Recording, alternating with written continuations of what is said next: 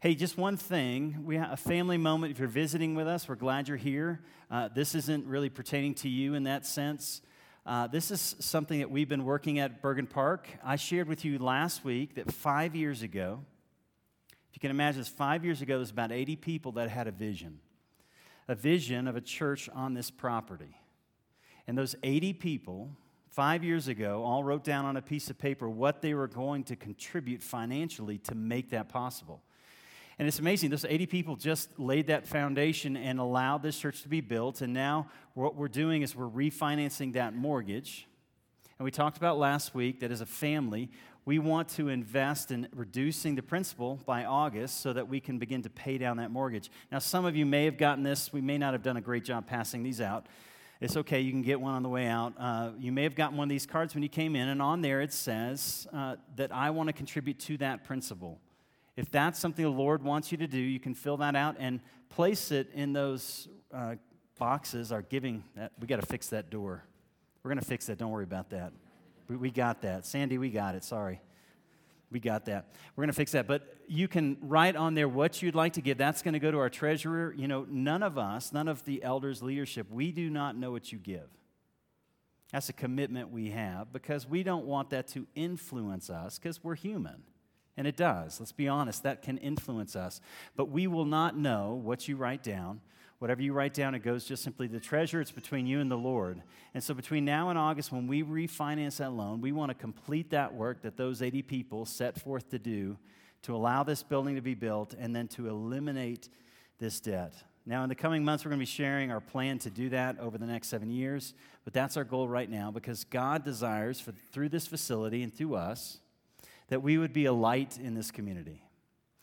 And what that means is we got to love each other. It starts with loving each other well, loving God well, loving each other well, and in loving each other well, that enables us to go out and to express that love to others. And so that's where we are. So family moment is over.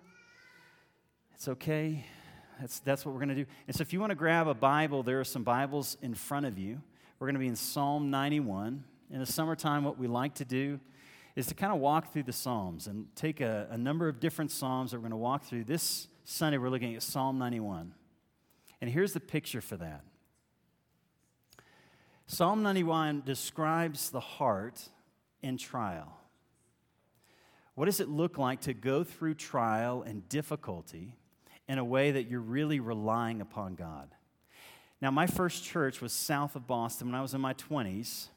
It was in the inner city south of Boston, 20-year-old kid, no idea what I'm doing. And I remember in that church there was a lot of people that worried. Now, the church was a little bit older, and so we had Sunday morning, we had Wednesday night, we had Sunday night. We did all the services during the week. And many of the people in the church, I would hear their prayers, and they were pretty much filled with anxiety, filled with worry about their health, their future, their kids, the nation, all of those things. And I remember as a 20-year-old, right? I'm not going to be like that. As I get older, I refuse to worry. I refuse to give it anxiety because, see, in my youthful optimism, here's what I assumed. The things that have happened to them won't happen to me. Because, see, I'm smart enough. I'm going to avoid them. I'm going to plan well. I'm going to set things out, and those things aren't going to happen. Well, what happened from my 20s, now in my 40s, some of those things started happening. Some of those tragedies, difficulties, unexpected events came into my life, and I realized I have zero control to stop these things from happening. And that anxiety started to creep in, and I started to remind myself of some of the prayers of the past and the prayers that people had prayed, and how do we respond when suffering, difficulty comes into our life? And then what's God's role in the midst of that? Because there was a story I heard, and this was actually in a message on Psalm 91. This was years ago. It was a story about some soldiers in World War I. They were all from the same hometown in Maine. And their moms were committed to Christ, and every morning they'd get up and they'd pray through Psalm 91. And so these soldiers out in World War I, they didn't know where they were. These moms would get up, they would pray for their sons. And the story this pastor told was every single one of those men came home completely unscathed. Now, whether that happened or not, I don't know. Sometimes pastor stories can be a little out there. But here's what I'm asking as we jump into that. Is that what this psalm promises? If we trust God, is God saying to us, nothing bad will happen to us? That if I trust Him, God is going to allow me to escape evil, to escape disease, to escape harm, difficulty. Is that a promise that God makes? Because some people will come to Psalm 91, and that's what they'll take from it. And in fact, a very famous person, the devil, took this psalm and actually came out with that conclusion to try to trip up Jesus to say, hey, if God doesn't save you, if He doesn't rescue you, then God cannot be trusted. And so let's jump into Psalm 91. We're going to do three things. Ask, what is it saying? Because when you jump into a difficult text, sometimes you just need to know what's it saying. Then we need to say, well, what does that mean? And then how do we apply that? So real basic, what is it saying? What does that mean for us today? And then how do we apply it? So Psalm 91, let's pick it up in verse 1. He who dwells in the shelter of the Most High will abide in the shadow of the Almighty. I will say to the Lord, my refuge and fortress, my God in whom I trust. For He will deliver you from the snare of the fowler, from the deadly pestilence. He will cover you with His pinions. Under His wings you will find refuge. His faithfulness is a shield and a buckler. You will not fear the terror of night, nor the arrow that flies by day, nor the pestilence that stalks in the darkness, nor the destruction that wastes at noonday. 1,000 may fall at your side, 10,000 at your right hand, but it will not come near you. You will only look with your eyes and see the recompense of the wicked. Because you have made the Lord your dwelling place, the Most High, who is my refuge, no evil shall be allowed to befall you, no plague come near your tent. For He will command His angels concerning you to guard you in all your ways. On their hands they will bear you up, lest you strike your foot against a stone. You will tread on the lion and the adder, the young lion and the serpent. You will trample underfoot. Because He holds fast to me in love, I will deliver him. I will protect him because He knows my name. When He calls to me, I will answer him. I will be with him in trouble. I will rescue him and honor him. With long life, I will satisfy him and show him my salvation. This is the word of the Lord. All thanks be to God. Hey, let me ask for God's help. Lord, I thank You that You use imperfect human beings. Lord, we are fallible.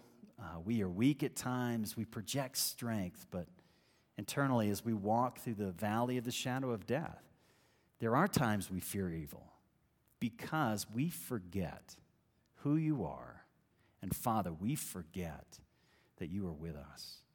So I want to ask in Jesus' name, would You allow the truth of this ancient text that's revealed through Scripture, but ultimately revealed through Jesus Christ, would it illuminate our hearts? Would it give us a greater picture of who You are? And then when trials come, Father, anchor our heart, anchor our soul, so that we might respond to You in a way that leads to trust, dependency, and a deeper faith in You. Father, guide us in this, we ask, in Jesus' name. Amen. So this text seems to be saying, if you trust God, nothing bad will happen to you. No danger come near your tent, no arrow that flies by day, pestilence at night, day, night, morning, whenever it is, nothing bad is going to happen to you. If you trust God, everything's going to go well. And I'm sure everyone in this room would say, that's my life. That's the trajectory of my life. That's been my experience with Christ and coming to faith. Everything has gone well. There's been no deadly pestilence, whatever that is. Arrows that fly by day and the night. No darkness, no evil has befalled me, not even my toe being stubbed against a stone. It seems to say, if you trust God, nothing bad will happen, which means if you're not trusting God, bad stuff's going to happen. And if bad stuff's happening, that's because you're not trusting Him. So we need to ask the question, first of all, what does it say? And what it's really teaching us is about who God is when you're going through trial. It is vital, and I'll tell you from my perspective, I have made some wrong assumptions about people when I'm going through trials, let alone terrible assumptions about God when I go through trial. And the first thing he wants to lay down as a foundation of this home, this faith that we're building, is who is God when I endure suffering and difficulty. So notice the descriptions. Verses 1 through 4 are really just laying out who he is. And so watch this. He who dwells in the shelter of the Most High will abide in the shadow of the Almighty. One of the things that's interesting, just stop for a moment, is this one of the rare psalms that's written from the perspective of the first person. When you see you in this psalm, it's not you plural, which is often the case in the Psalms, it's you singular. So this is one individual speaking to God, and then God speaking to that individual, and they're going through tragedy and difficulty, and they're responding to God in the midst of that. So he says, I will say to the Lord, you are my refuge, you are my fortress, you are my God in whom I trust. For here is who God is, he will deliver you from the snare of the fowler, from the deadly pestilence. So God is a shelter. He is a shade. He is a fortress. God is a deliverer. And I was thinking about this. Shelter is vitally important. Often I have to seek shelter every time I go out on a hike because I don't go out early enough. And in this area around 2 o'clock, it seems like this thunderstorm comes by. You feel the electricity in the rocks around you. Have you ever experienced that? Not a good place to be. And I look for a place of shelter. Now, the thing I know about shelter is it's safe, but it's not comfortable. It's secure, but it doesn't bring comfort in my life. It simply brings safety. And beyond that, he describes God as a shadow, which means shade. Now, we don't think a lot about shadow and shade here because it's not too hot, but in 2 weeks, I'm going to Texas for vacation in July. I'm leaving Evergreen and going to Texas for 3 weeks of vacation in July. Now, in Texas, you need some shadow, you need some shade. When that little puff of cloud goes by, you enjoy it because you know the sun can mean death. In an arid, hot climate, just finding that little space of cool, that little covering can be actually the difference between life and death. And so someone reading this in an arid climate in a desert would say, okay, that's who God is. That here I am burning from the heat, about to die from exhaustion, and God comes through and he is like that cool breeze, that shadow that comes over me and protects me in the heat of the moment. Now, here's the main metaphor. Verse 4 is the main metaphor that he's using to describe who God is. And listen to the way he's described here. It says in verse 4, he will cover you with his pinions, and under his wings you will find refuge. His faithfulness is a shield. Now, notice, it's God's faithfulness that shields you. Thank God for that. It's not my faithfulness that protects me. It's the faithfulness of God, because the reality is there's a lot of moments where my faithfulness is lacking. Because when the hot days come, the moments where there's pressure and I'm seeking comfort, I don't want just shelter right here, God. I don't want the cool of the day. I don't want the cloud. I want comfort. And what we start to do is our heart runs towards things we really worship. In those moments of difficulty, your heart starts to run towards the things we worship, the things that we identify as safety, comfort. Where does your heart go? I think the first place mine, as I said, goes is to a false view of God. God doesn't love me. God is not with me. Maybe I don't even belong to him. And here's the image he wants us to have, because most of the images in the Old Testament and in the New Testament are masculine images of God. God's a warrior. God's a king. He's a father. This image is an image of a mother bird. Because, see, that's the image. You don't need a warrior in times of trouble.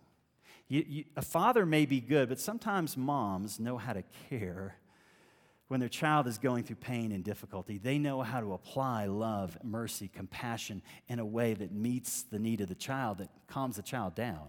And he's saying God, in the midst of trouble, is like a mother bird with her wings covering her chicks.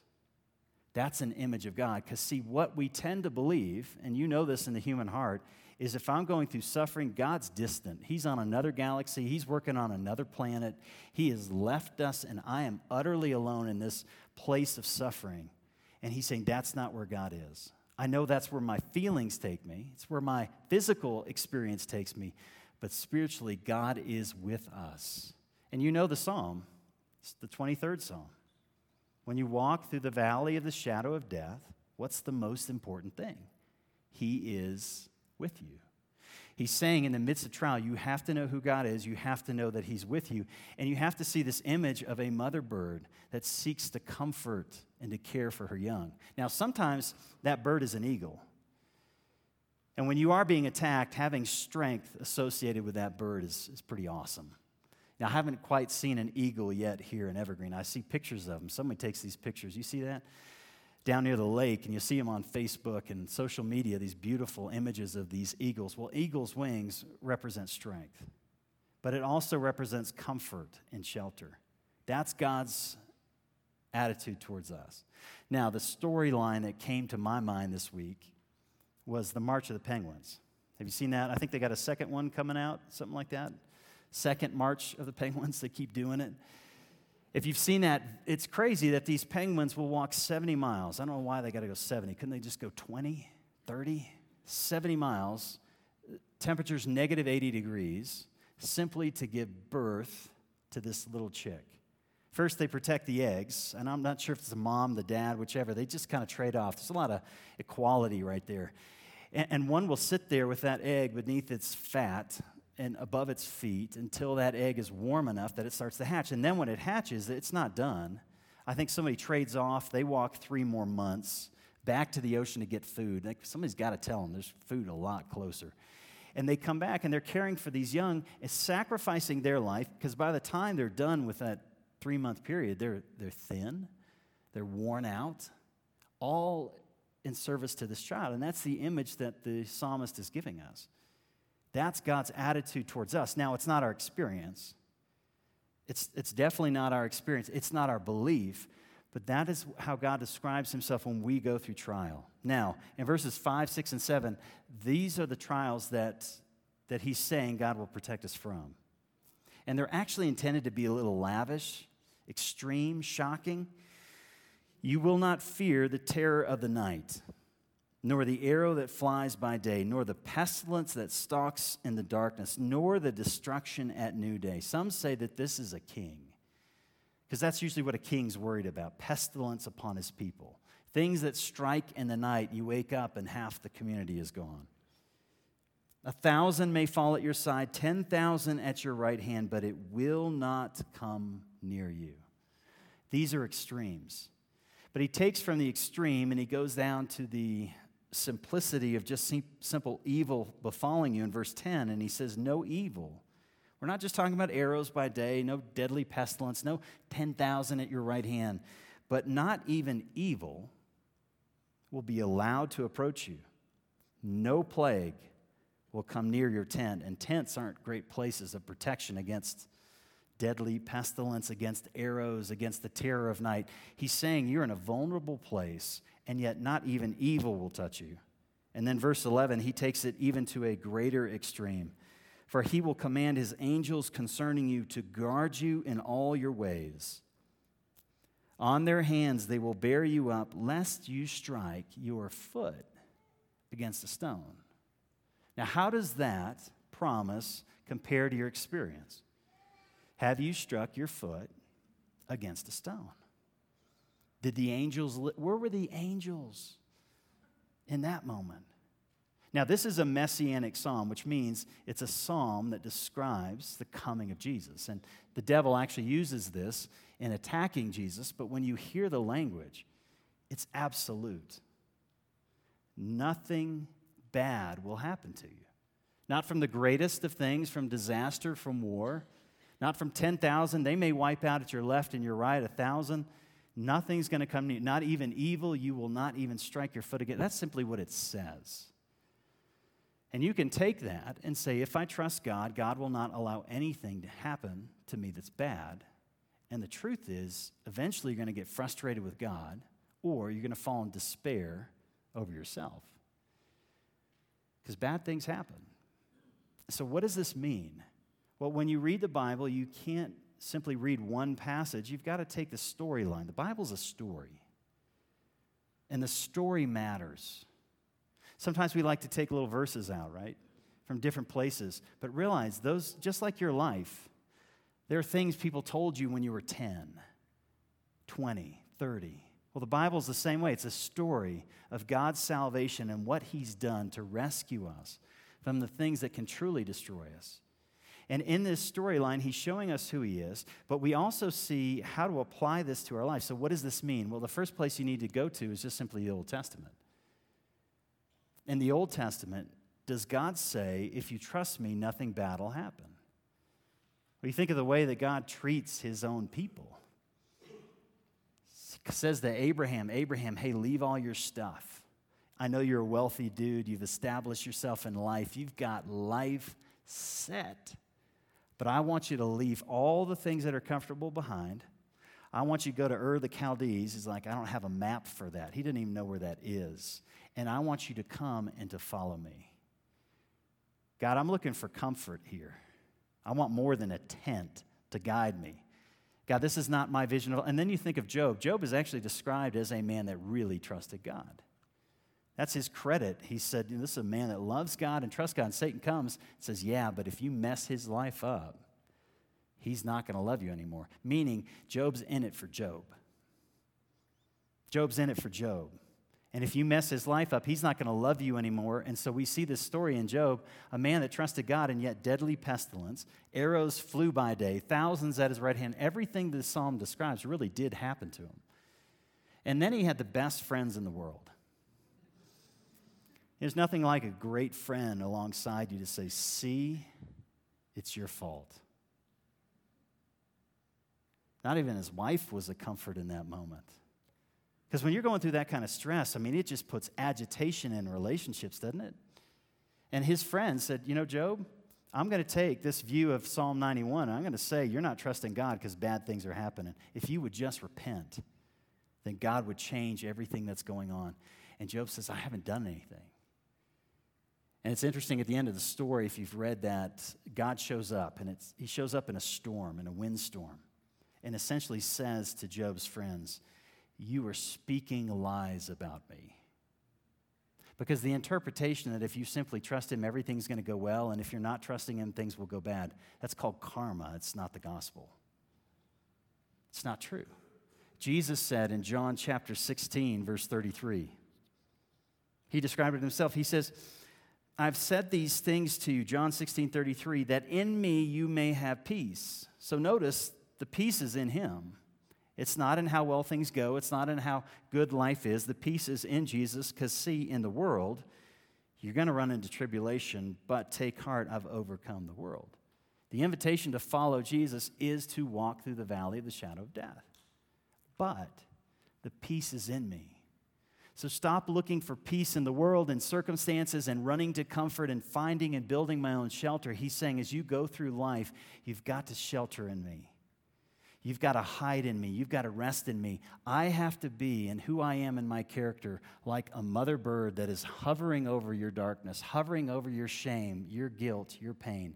You've got to see me loving you like that. Satan, as I said before, he loves to take this interpretation of Psalm 91 because he said to Jesus, you know what, Jesus? If you trust God, you're not going to strike your foot against the stone because you're going to have these angels. This is in Luke chapter 4, lifting you up.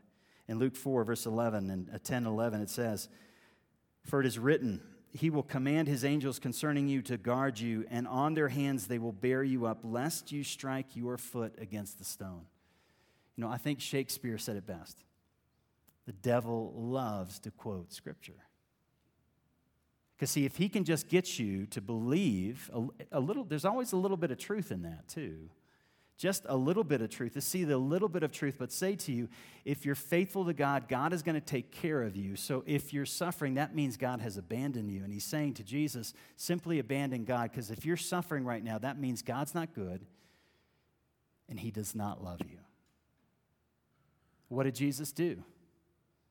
I'll tell you, all he could do is run to a shelter. He said, you do not test the Lord. He went back to Scripture because, see, he had nothing to give. Because when you're suffering, you got nothing to give. At least I don't. I don't have a lot of energy. I don't have a lot of willpower in those moments. And he relied himself on who God is. And he said, you know what? I understand that right now this looks bad, but this is who God is. This is what he's doing. We got to fix that. We're going to fix that. One more story, just quickly. In Genesis chapter 50, there's a great illustration of this. It's the story of Joseph, but it really begins with this guy, Jacob. And Jacob had a big family. I mean, talk about a big family, 12 boys. I mean, that's got to be crazy at dinner time. 12 boys, and his favorite was Joseph. And Jacob was an idiot. As a father, absolute idiot, because he let every one of those 11 boys know Joseph is my favorite. So who do you think got beat up? You know, who do you think got his stuff stolen, made fun of, kicked in the, whatever it is? It was Joseph, because, see, his parents put so much love and favoritism. Maybe you grew up in that home. You know the pain of being left behind by your parents. One child is favored. They get the opportunities you did not. Well, that was Joseph. And Joseph became what children like that become. Brats.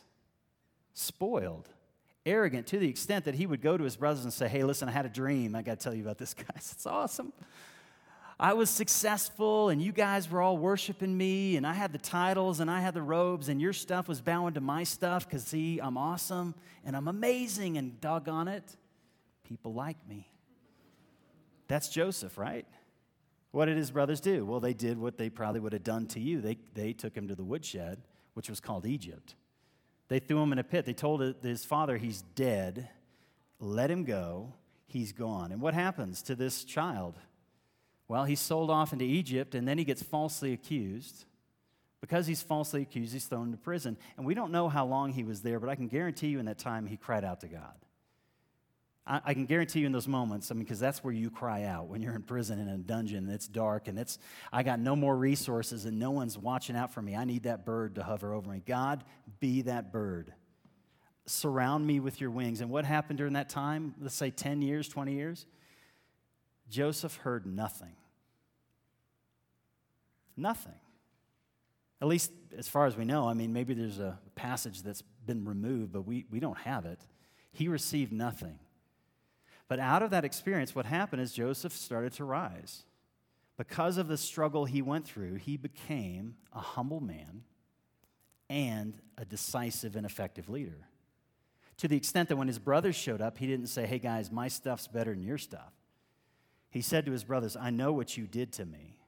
I know how you abused me. I know how you called me names. And that stuff still hurts, guys.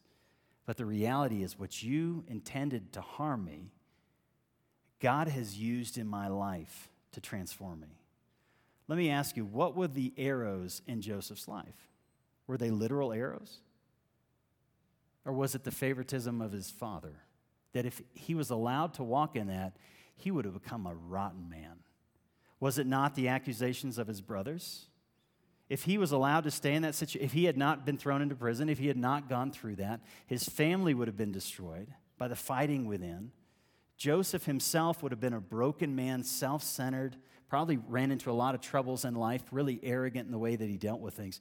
God changed his life by allowing Joseph to walk through situations that when he came out of those situations, he could say, you know, I see what God has done.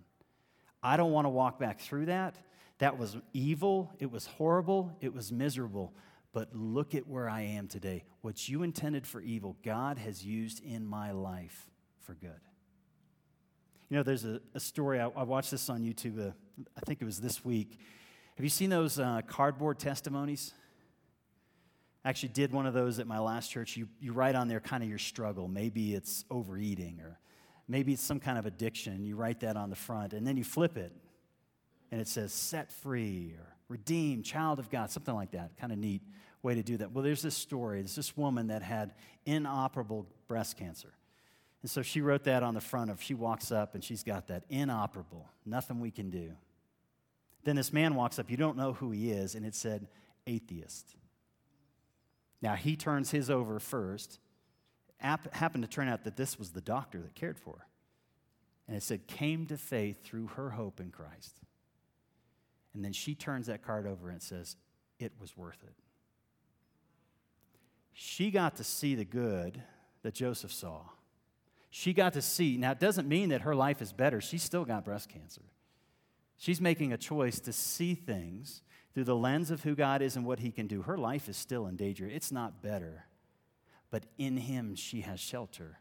In him, she has truth. In God, she has a comforter. She can see the wings of the Father coming around her and not changing the arrows that fly by day or the evil that's done to her, but rather knowing I am in the safest place I can be because God will use this for his glory. You know, the gospel promises you something that no one else will promise, and that's that God has entered into our suffering. The only religion that suggests that God would become a human being, and not just any human being, but a servant. And not to care for the elite among us, but to care for those who would reject him, those who would abandon him. That on the cross he'd say, Father, they know what that not they do, but yet every single one of them was deliberately doing and rejecting and mocking. In Jesus Christ, God himself was crucified. Even if you don't believe that concept, the idea is beyond anything we could imagine.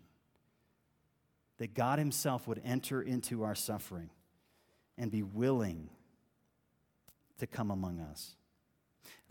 One of the places, just quickly, I want to turn to is Luke chapter 21. Because see, in Luke 21, Jesus is speaking and he's taking this idea of Psalm 91, he's applying it to his disciples in verses 16 and 18. And he's telling them, I'm about to leave. I'm getting out of here, guys. But when I go, things are going to go rotten for you. Things are going to go south. And here's what he says to his disciples, verse 16, Luke 21. You will be delivered up even by your parents, by brothers, sisters, relatives, friends, and some of you they will put to death. You will be hated by all for my name's sake. Now look at the next verse. How is that possible? But not a hair on your head will perish. Now, I would assume if I'm dead, my hair's dead. If my parents hate me, my hair is rotten. How can he say, on the one hand, you're going to be rejected, you're going to be put to death, and yet you're not going to be harmed? Because he says in verse 18, here's what I'm going to produce. Actually, verse 19, by your endurance, you will gain your life. Now, it seems kind of veiled. The word endurance is the word patience. It means long suffering. By trusting in me, as you go through difficulty, I am going to bring out gold. I'm going to refine you. You're going to find what life's about. Because what happens? Here's what happens in ministry. I've seen this often for pastors. Ministry either drives you to Jesus or drives you to pretend like you're with Jesus. If you've been in churches and you've kind of felt that something's wrong here, that's because ministry does one of two things. It either causes you to run to Jesus and depend upon him, because the reality is, I can't do this, guys. I'm not that good. I'm not that smart. I can't make all of you happy. There's no way. And the truth is, I don't want to offend anyone. The gospel is offensive. It either drives you to him or it causes you to become a pretender and a performer for him. And I think the same is true about suffering in life. It either drives you to him, which means you find out that Jesus really can be my life. Jesus really can be my peace. Jesus really can be my hope. You don't know that until he is what you got. Or it'll drive you to perform and pretend that Jesus is enough. And on the inside, you're going to be crying out. But on the outside, you're wearing a mask because you're saying, he's good enough.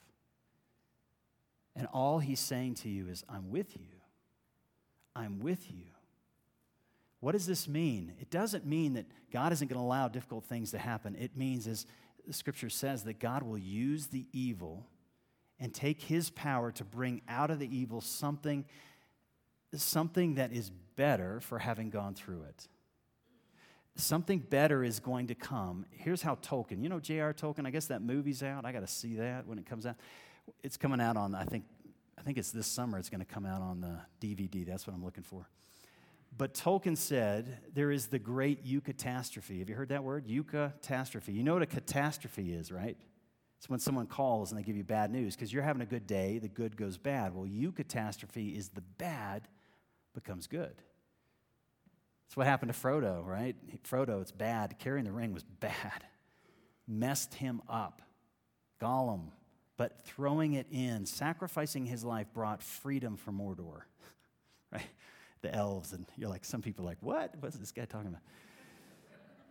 That is a picture of the gospel. What happened? in the death of Jesus, was it good? No. It seemed that evil won. I mean, we're on the other side of the story, so I know we're watching it with confidence, but these guys are living it. And the sun is blasting, there is no tent, there is pestilence, there is death. The disciples are looking around saying, this is the end of the world. It literally felt like the moon had turned to darkness, the waters had turned to blood. It was cataclysmic. But what did God do? Out of the darkness, out of complete loss, where all evil seemed to have won, Jesus Christ rose from the dead and declared victory over evil. What does that mean? It doesn't mean that the things that have happened to you are not evil. It means that God is now using all of his power to take the evil that's come into your life and to use that in a way that transforms us into the likeness of Christ, into the likeness of God, to give us a strength and a power. See, here's what that looks like. There's one place, and we got to kind of conclude this, but at the end of the passage, you'll see that God says he is with you in trouble. He will satisfy your life, give you long life. Well, there's one place in the New Testament where Jesus identifies with this image in Psalm 91, and he calls himself a mother bird, desiring to put her wings around her children. One place. And it's in Matthew chapter 23. We'll close with this verse, Matthew 23. Matthew 23, Jesus is coming for the last week of his life. He's coming to Jerusalem, and he's looking at the city. These are people he loves, and yet these are people he knows are going to reject him, mock him, crucify him. And Jesus looks at those that are going to reject him, and he says in Matthew 23, verse 37, O Jerusalem, the city that kills the prophets, stones those who are sent to it. How often? Realize, these are not loving children. These are violent people that want to reject him. I want to gather you as children together as a hen gathers her brood under her wings, and you were not willing. Now realize, what does he want to protect them from? See, they're about to crucify him. They're about to reject him, and he's saying, even though you're rejecting me, I want to protect you. See, what the cross is while we're yet sinners, while I rejected God, God covered me. That I didn't receive in myself the wrath of God, because the wages of sin is death, but the gift of God is eternal life through Jesus Christ our Lord.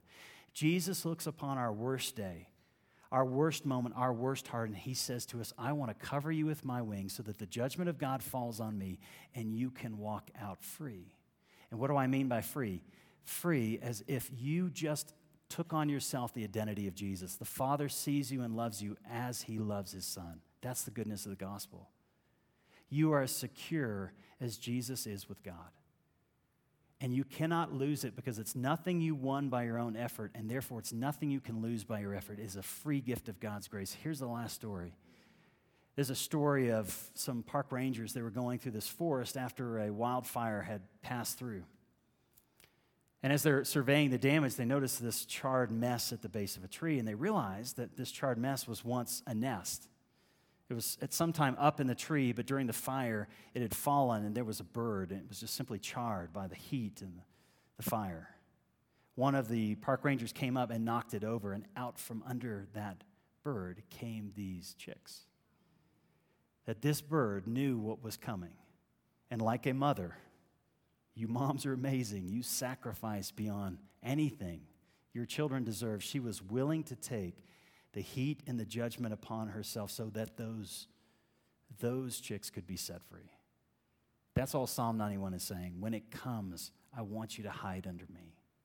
And in his power, in his strength, he can bring something out of that experience that otherwise isn't possible. And here's the truth. Around you, as we have picnics today and have a good time, there is this story in spades. That so many of you have the testimony of, I have walked through this and I never want to go through it again.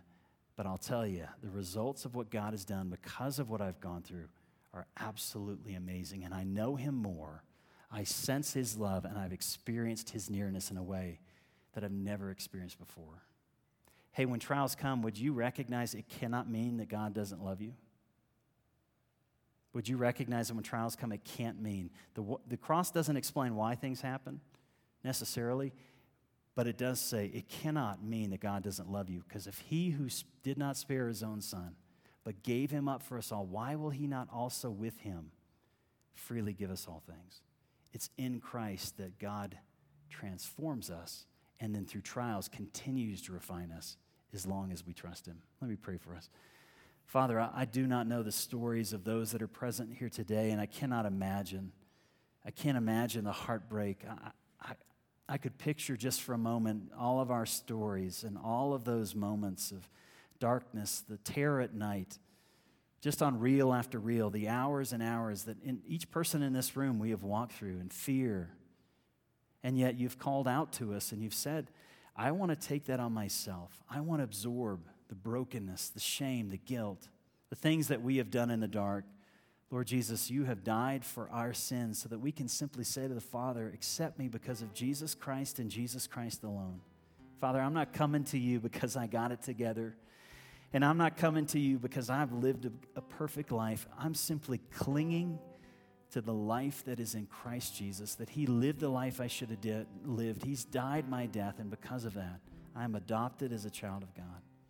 Father, I pray for those that are walking now through the valley of the shadow of death. In Jesus' name, would you simply pronounce over them that you are with them? You have not abandoned them. You have not forsaken them. And if they would just lean in, not on their own understanding, but in all their ways acknowledge you, Father, would you begin to make those paths straight? Would you show them that there's something in the future, something that you're working out is far better than anything we could imagine? And Lord, would you give them the confidence that you long to comfort them and shelter them through this time? Father, thank you. Would you minister to us? And Lord, would we serve each other as we share the stories of what you've done in our life? Thank you, Father, in Jesus' name. Amen. Let's stand as we worship.